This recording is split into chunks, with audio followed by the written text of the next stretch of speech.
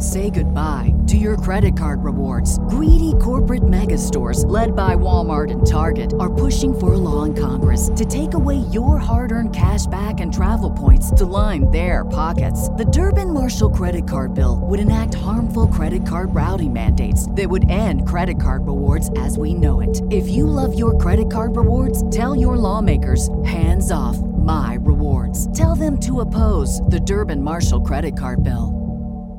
What's the easiest choice you can make? Window instead of middle seat? Picking a vendor who sends a great gift basket? Outsourcing business tasks you hate? What about selling with Shopify?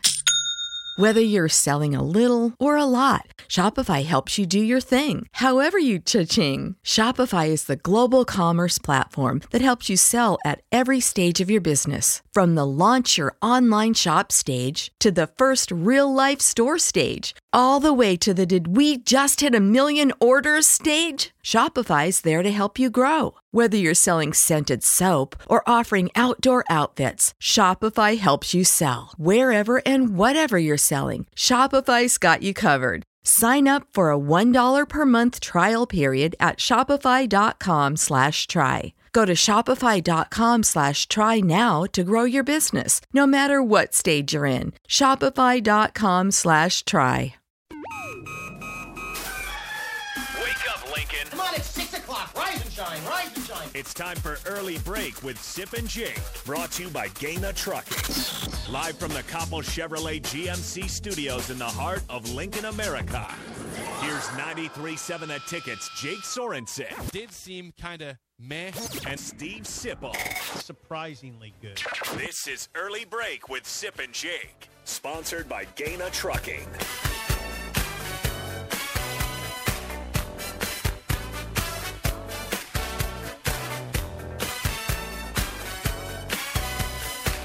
Welcome back to Hour 2 on a Friday. Steve Sipple, Jake Sorensen, Early Break. Fun show so far. Check out the podcast at theticketfm.com. The show is sponsored by Gaina Trucking. You can check out their current job openings at gainatrucking.com. You can always watch us on Facebook, Twitch, YouTube, and Twitter.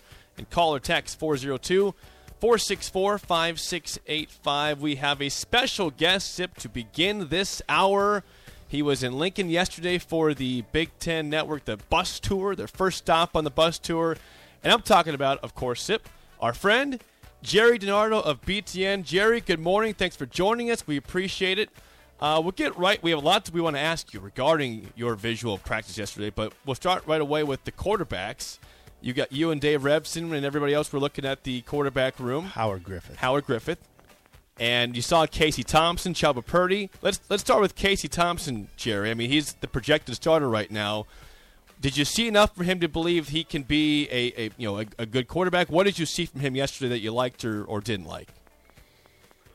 Well, I think, Jake, you probably said it right in the question. I did see enough to think that he could be a good quarterback. You know, again, this was the 7th practice, and I know they've had spring practice. I think when you take a transfer, and obviously this is a big part of college football now, you know, expectations are probably higher for transfer portal guys than they are with incoming recruits in most cases. And I think there's a lot of expectations for Casey Thompson. You know, when you look at last year's season and you look at the previous season, you know, it wasn't all that much about the stats at quarterback. It was about making the right decisions. And so, you know, obviously you watch one practice, the 7th practice of the fall camp, and, you know, Casey looks like he's obviously going to be the starting quarterback if they had to decide today. But, you know, the issue becomes, you know, what's it going to be like game time as far as decisions? Now they're trying to blend 2 different offenses together, so there's a learning curve for the coaches. There's a learning curve for the players. You know, to think that Casey Thompson's going to come in the first game or early part of the season and be a great quarterback, I think is an unreal expectation. I think the team is built so that if it's not all that quarterback-centric the first few games, they can have some success. You know, all spread teams. In fact, most of college football is more quarterback-centric now than it ever has been. We know that because of the spread. But you don't want to put a new quarterback in such a position that he has to win the game. So the short answer is yes, I do. I think he's good enough. Yes, do I think you're going to have to be patient and I know patient isn't a virtue. I think there's going to be some development here during the season. Gerry DiNardo joins us. Gerry, you coached at 3 different collegiate institutions, so you look at head coach, 3 different collegiate institutions. So you probably watch practice at a higher level than people like me and Jake. 8th graders do that. What were you looking for when you go, or just when you go to a practice? Where are you training your eyes first and foremost? Yes, this is really a tricky question for me to answer for this reason. Okay. We only get to see one practice, obviously, sometimes 2, depending on our calendar. But most of the time, one practice. We don't know necessarily how many guys are out. We don't know if they're tired because they've had a harder day the day before. And so I'm going to couch this answer with last year I walked away and I wasn't impressed with practice all that much. And I say that to say, hey, it could have been the 16th straight practice. It could have been. There could be a million reasons. If I told you, you just mentioned that I had been a head coach at different places. We all have bad practices. Players have bad practices. Coaches have bad practices. So last year when we left, we said, okay. And then we went to Illinois and we were very impressed with the Illinois practice. And maybe that was their first practice. Maybe that was their second practice. There's all these things that influence practices. So I say all that to say I was really impressed with yesterday's practice because it was so much better than last year's. But today could be worse than last. I mean, you just don't know. And so my answer is, and my opinion is, I thought they got a lot done. I thought it was a really well-done practice, as good as practices that I've seen all around the conference. And I didn't walk away with that impression last year. Now, the positive side is it could be the new staff. It could be the chemistry of the team. There's a lot of positive reasons that I walked away with a positive impression. And so you just never know. But when you say I look at practice, that's how I look at it. A lot of coaching going on. It was well organized. It just was impressive. Gerry DiNardo joins us from BTN. Gerry, you tweeted this. As expected, a lot of emphasis on special teams. All but 2 coaches involved with Coach Bill Busch leading. What beyond that did you notice, and why did that strike you, the special teams part? Well, because it's an issue, right? Another reason I go to practice is to see you've lost a lot of close games, and there were a lot of close games decided by special teams, right? So, I mean, when you go to practice, what are you looking for? Well, you're looking for what has to be fixed. So what has to be fixed is quarterback play. What has to be fixed is special teams, and if they fix those 2 things, they're more likely to win the close game than they were last year. So I spent more time watching special teams than I did. I talked to Coach Frost about it, and I said, how you organize, because there's a lot of different ways to organize special teams. And so there's a couple variations, and I think Scott has hit the best variation for his staff, obviously, and that's to have Bill Busch in charge of it. But while he's coaching the kickoff team, there's all but 2 other coaches coaching the rest of the team. It's no different than an offensive coordinator having an offensive line coach, having a wide receiver coach, having a running back coach. So Bill Busch has he has his own staff when it comes to each of these special teams, which is a way a lot of coaches do it. For instance, when I was at Colorado with Bill McCartney, I had the left guard and the left tackle on the punt team. But Mike Hankiewicz was in charge of the punt. And so sometimes a head coach will just give the whole operation maybe to the special teams coach and the grad assistants. Right? Well, as soon as you do that, the players know, well, how important could this be, the grad assistants coaching me? And so there's ways that you can kind of tell how much emphasis is on special teams. And so that's what I saw yesterday. Bill Busch in charge with a lot of other coaches helping with. Gerry, I guess on that note, had you not seen that in the past when you've seen Nebraska practices, or had you seen special teams at all practice when you were here in years past? Again, this is the slippery slope that I'm on, trying to take so much out of one practice. Okay. I didn't necessarily go there last year looking for special teams, so I probably didn't spend much time, right? Because I didn't expect to be on the phone with Jake and Sip asking me about special teams, because it wasn't an issue last year. right? Sure. So I don't even remember how I looked at special teams last year. But I'd be darned if I was going to go and not look at special teams yesterday. And again, they could have had a great special teams practice last year when I went, but I really don't know. Gotcha. And so, again, if I was at camp every single day, I'd have maybe some different opinions about things. But again, I went to Illinois last year to watch Bielema's first practice. We sat in his team meeting. We were totally blown away, not only in the team meeting that we sat in, but the way he ran practice. And so you do that with every team. You go there with certain expectations and you leave with certain impressions. Talking about Gerry DiNardo, BTN, who was in Lincoln for the bus tour yesterday for BTN with Dave Revs and Howard Griffith. I'm curious, Gerry, Nebraska's offensive line has not been very good for a couple years. They have a new line coach in Donovan Raiola and some returning faces and some guys gone from the line, of course. Cameron Jurgens gone to the NFL. Nuri Nawili is suspended for the season. Did you see anything from the offensive line? How do you feel about Donovan Raiola being able to make that unit become, not below average, but average or better? Yeah. Okay. So another thing you do when you go, you say, okay, after walking around practice the entire time, how does this team personnel-wise match up with their opponents? And so I go to Hal and I used to go to the line first. We go to the offensive line first and then defensive line. We got a little bit off schedule yesterday, but so the offensive line, they look like they got a bunch of guys. They look like they're well coached. But at the end of the day, Jake and Sip, if you look at their schedule and you look at their entire roster, including the offensive line, they have as good as players as three-quarters of their opponents. That's what it comes down to, right? Penn State is struggling with their offensive line. I remember when Bill O'Brien went there, took over for Joe Paterno. Bill and I were talking after practice. He inherited a bunch of guards. They were a bunch of 6'2", 260 guys. I said, we were talking, we have no tackles. So you look at Nebraska's offensive line. They're as good as most of the teams we're going to see in the conference. We're going to Northwestern today.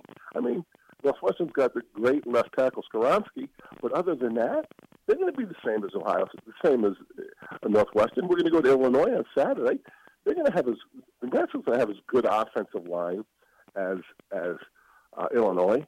Look at their schedule. You can't tell me that offensive line that I saw yesterday can't block the first 3 or 4 opponents. That's what it comes down to. How good are they? I don't know, but I know they're good enough to move the ball against Northwestern, North Dakota, Georgia Southern, and Georgia Southern. Seriously, what are we talking about here? Okay, Gerry DiNardo, I'm going to zoom out. I'm going to zoom out before we zoom back in. Is Nebraska equipped to win the West Division?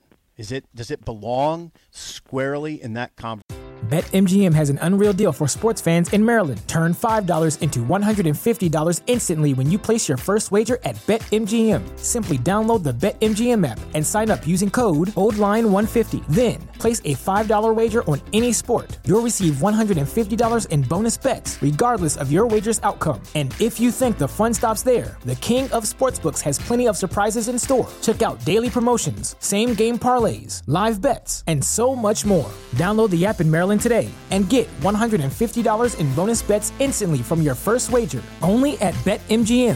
BetMGM and GameSense remind you to play responsibly. See BetMGM.com for terms. 21 plus only. Maryland only. New customer offer. Subject to eligibility requirements. Rewards are non-withdrawable bonus bets that expire in 7 days. From issuance, please play responsibly. For help, visit mdgamblinghelp.org or call 1-800-GAMBLER in partnership with MGM National Harbor. Promotional not available in Washington, D.C. Well, I'm at a disadvantage because I've only seen one team. Okay, so let's go through the West and talk about expectations. Okay, I think their roster is as good as Northwestern's that we're going to see today. I think their roster is as good as Illinois' that we're going to see on Saturday. Purdue's a little bit different because they play the game different. Okay, so you have to look at Purdue differently. Purdue uses the pass game as a talent equalizer. Mm-hmm. So they can do things maybe that a team with the same amount of talent can't do because they're more explosive. And Jeff says to his defensive coordinator, I don't care if you blitz and make a big play. Get the ball back. We'll make a big play. So Purdue's always one that it's hard to figure out. Wisconsin's roster top to bottom might be stronger.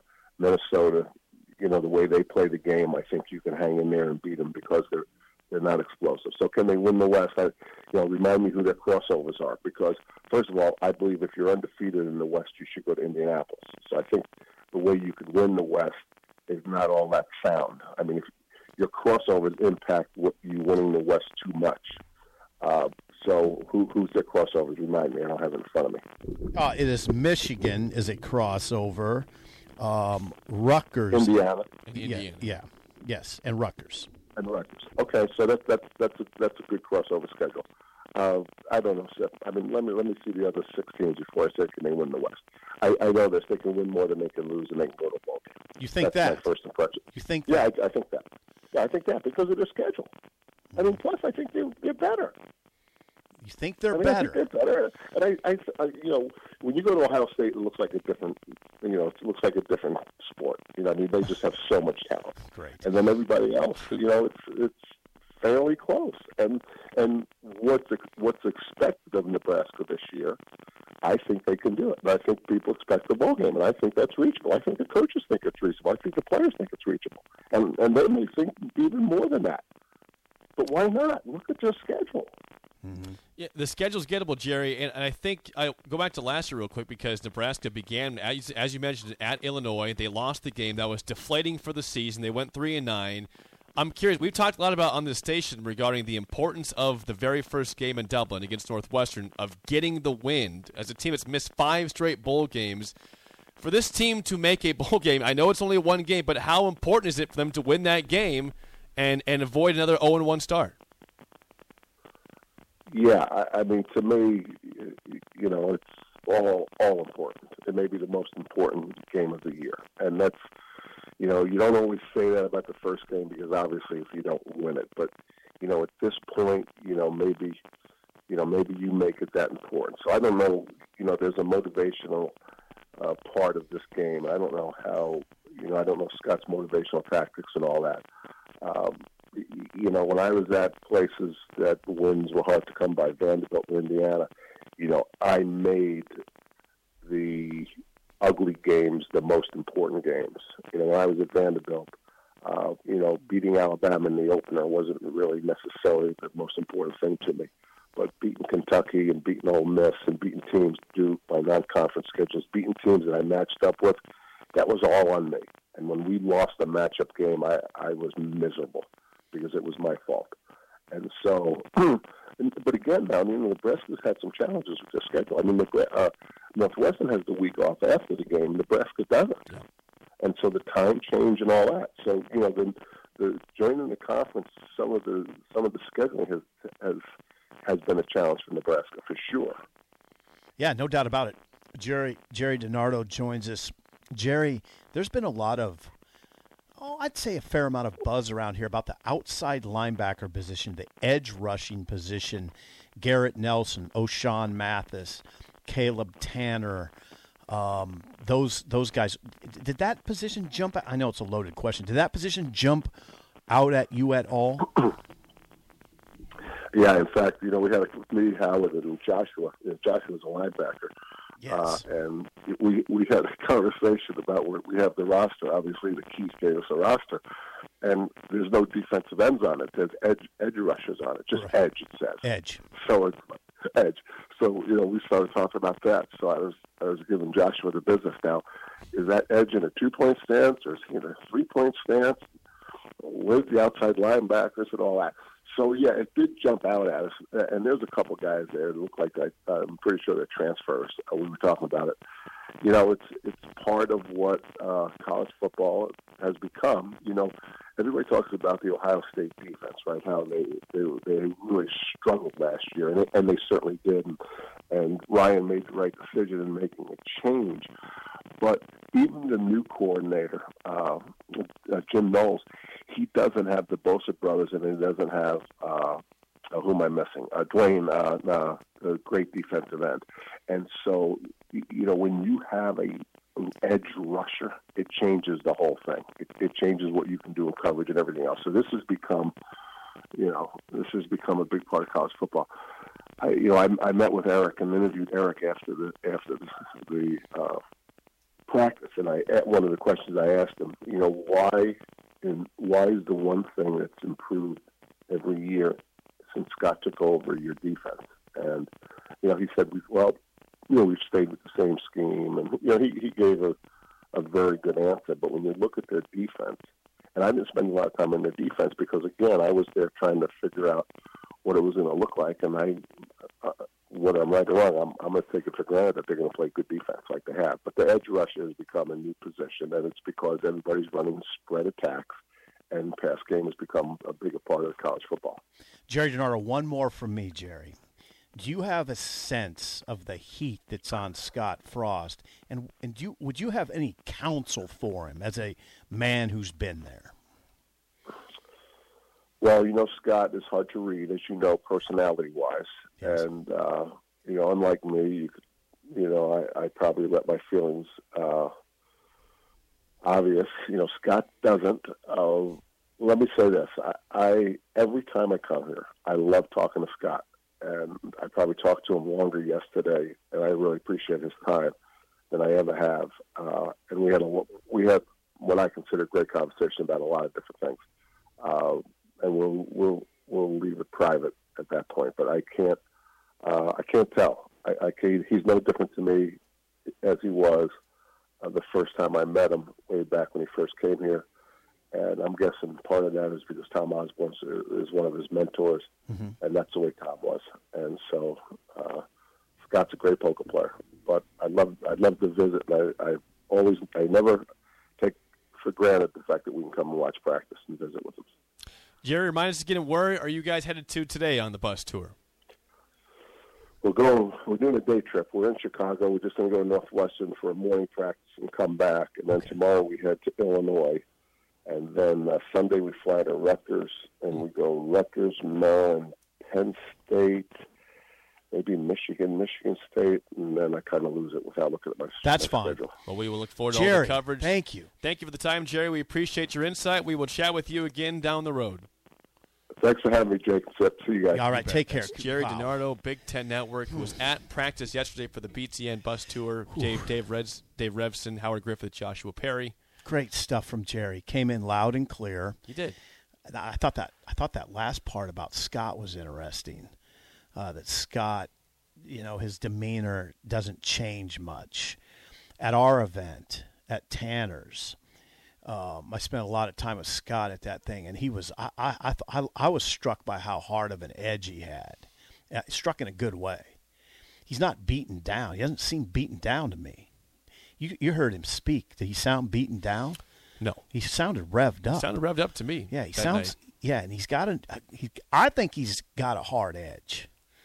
And what you hope is that his team shows that sort of edge.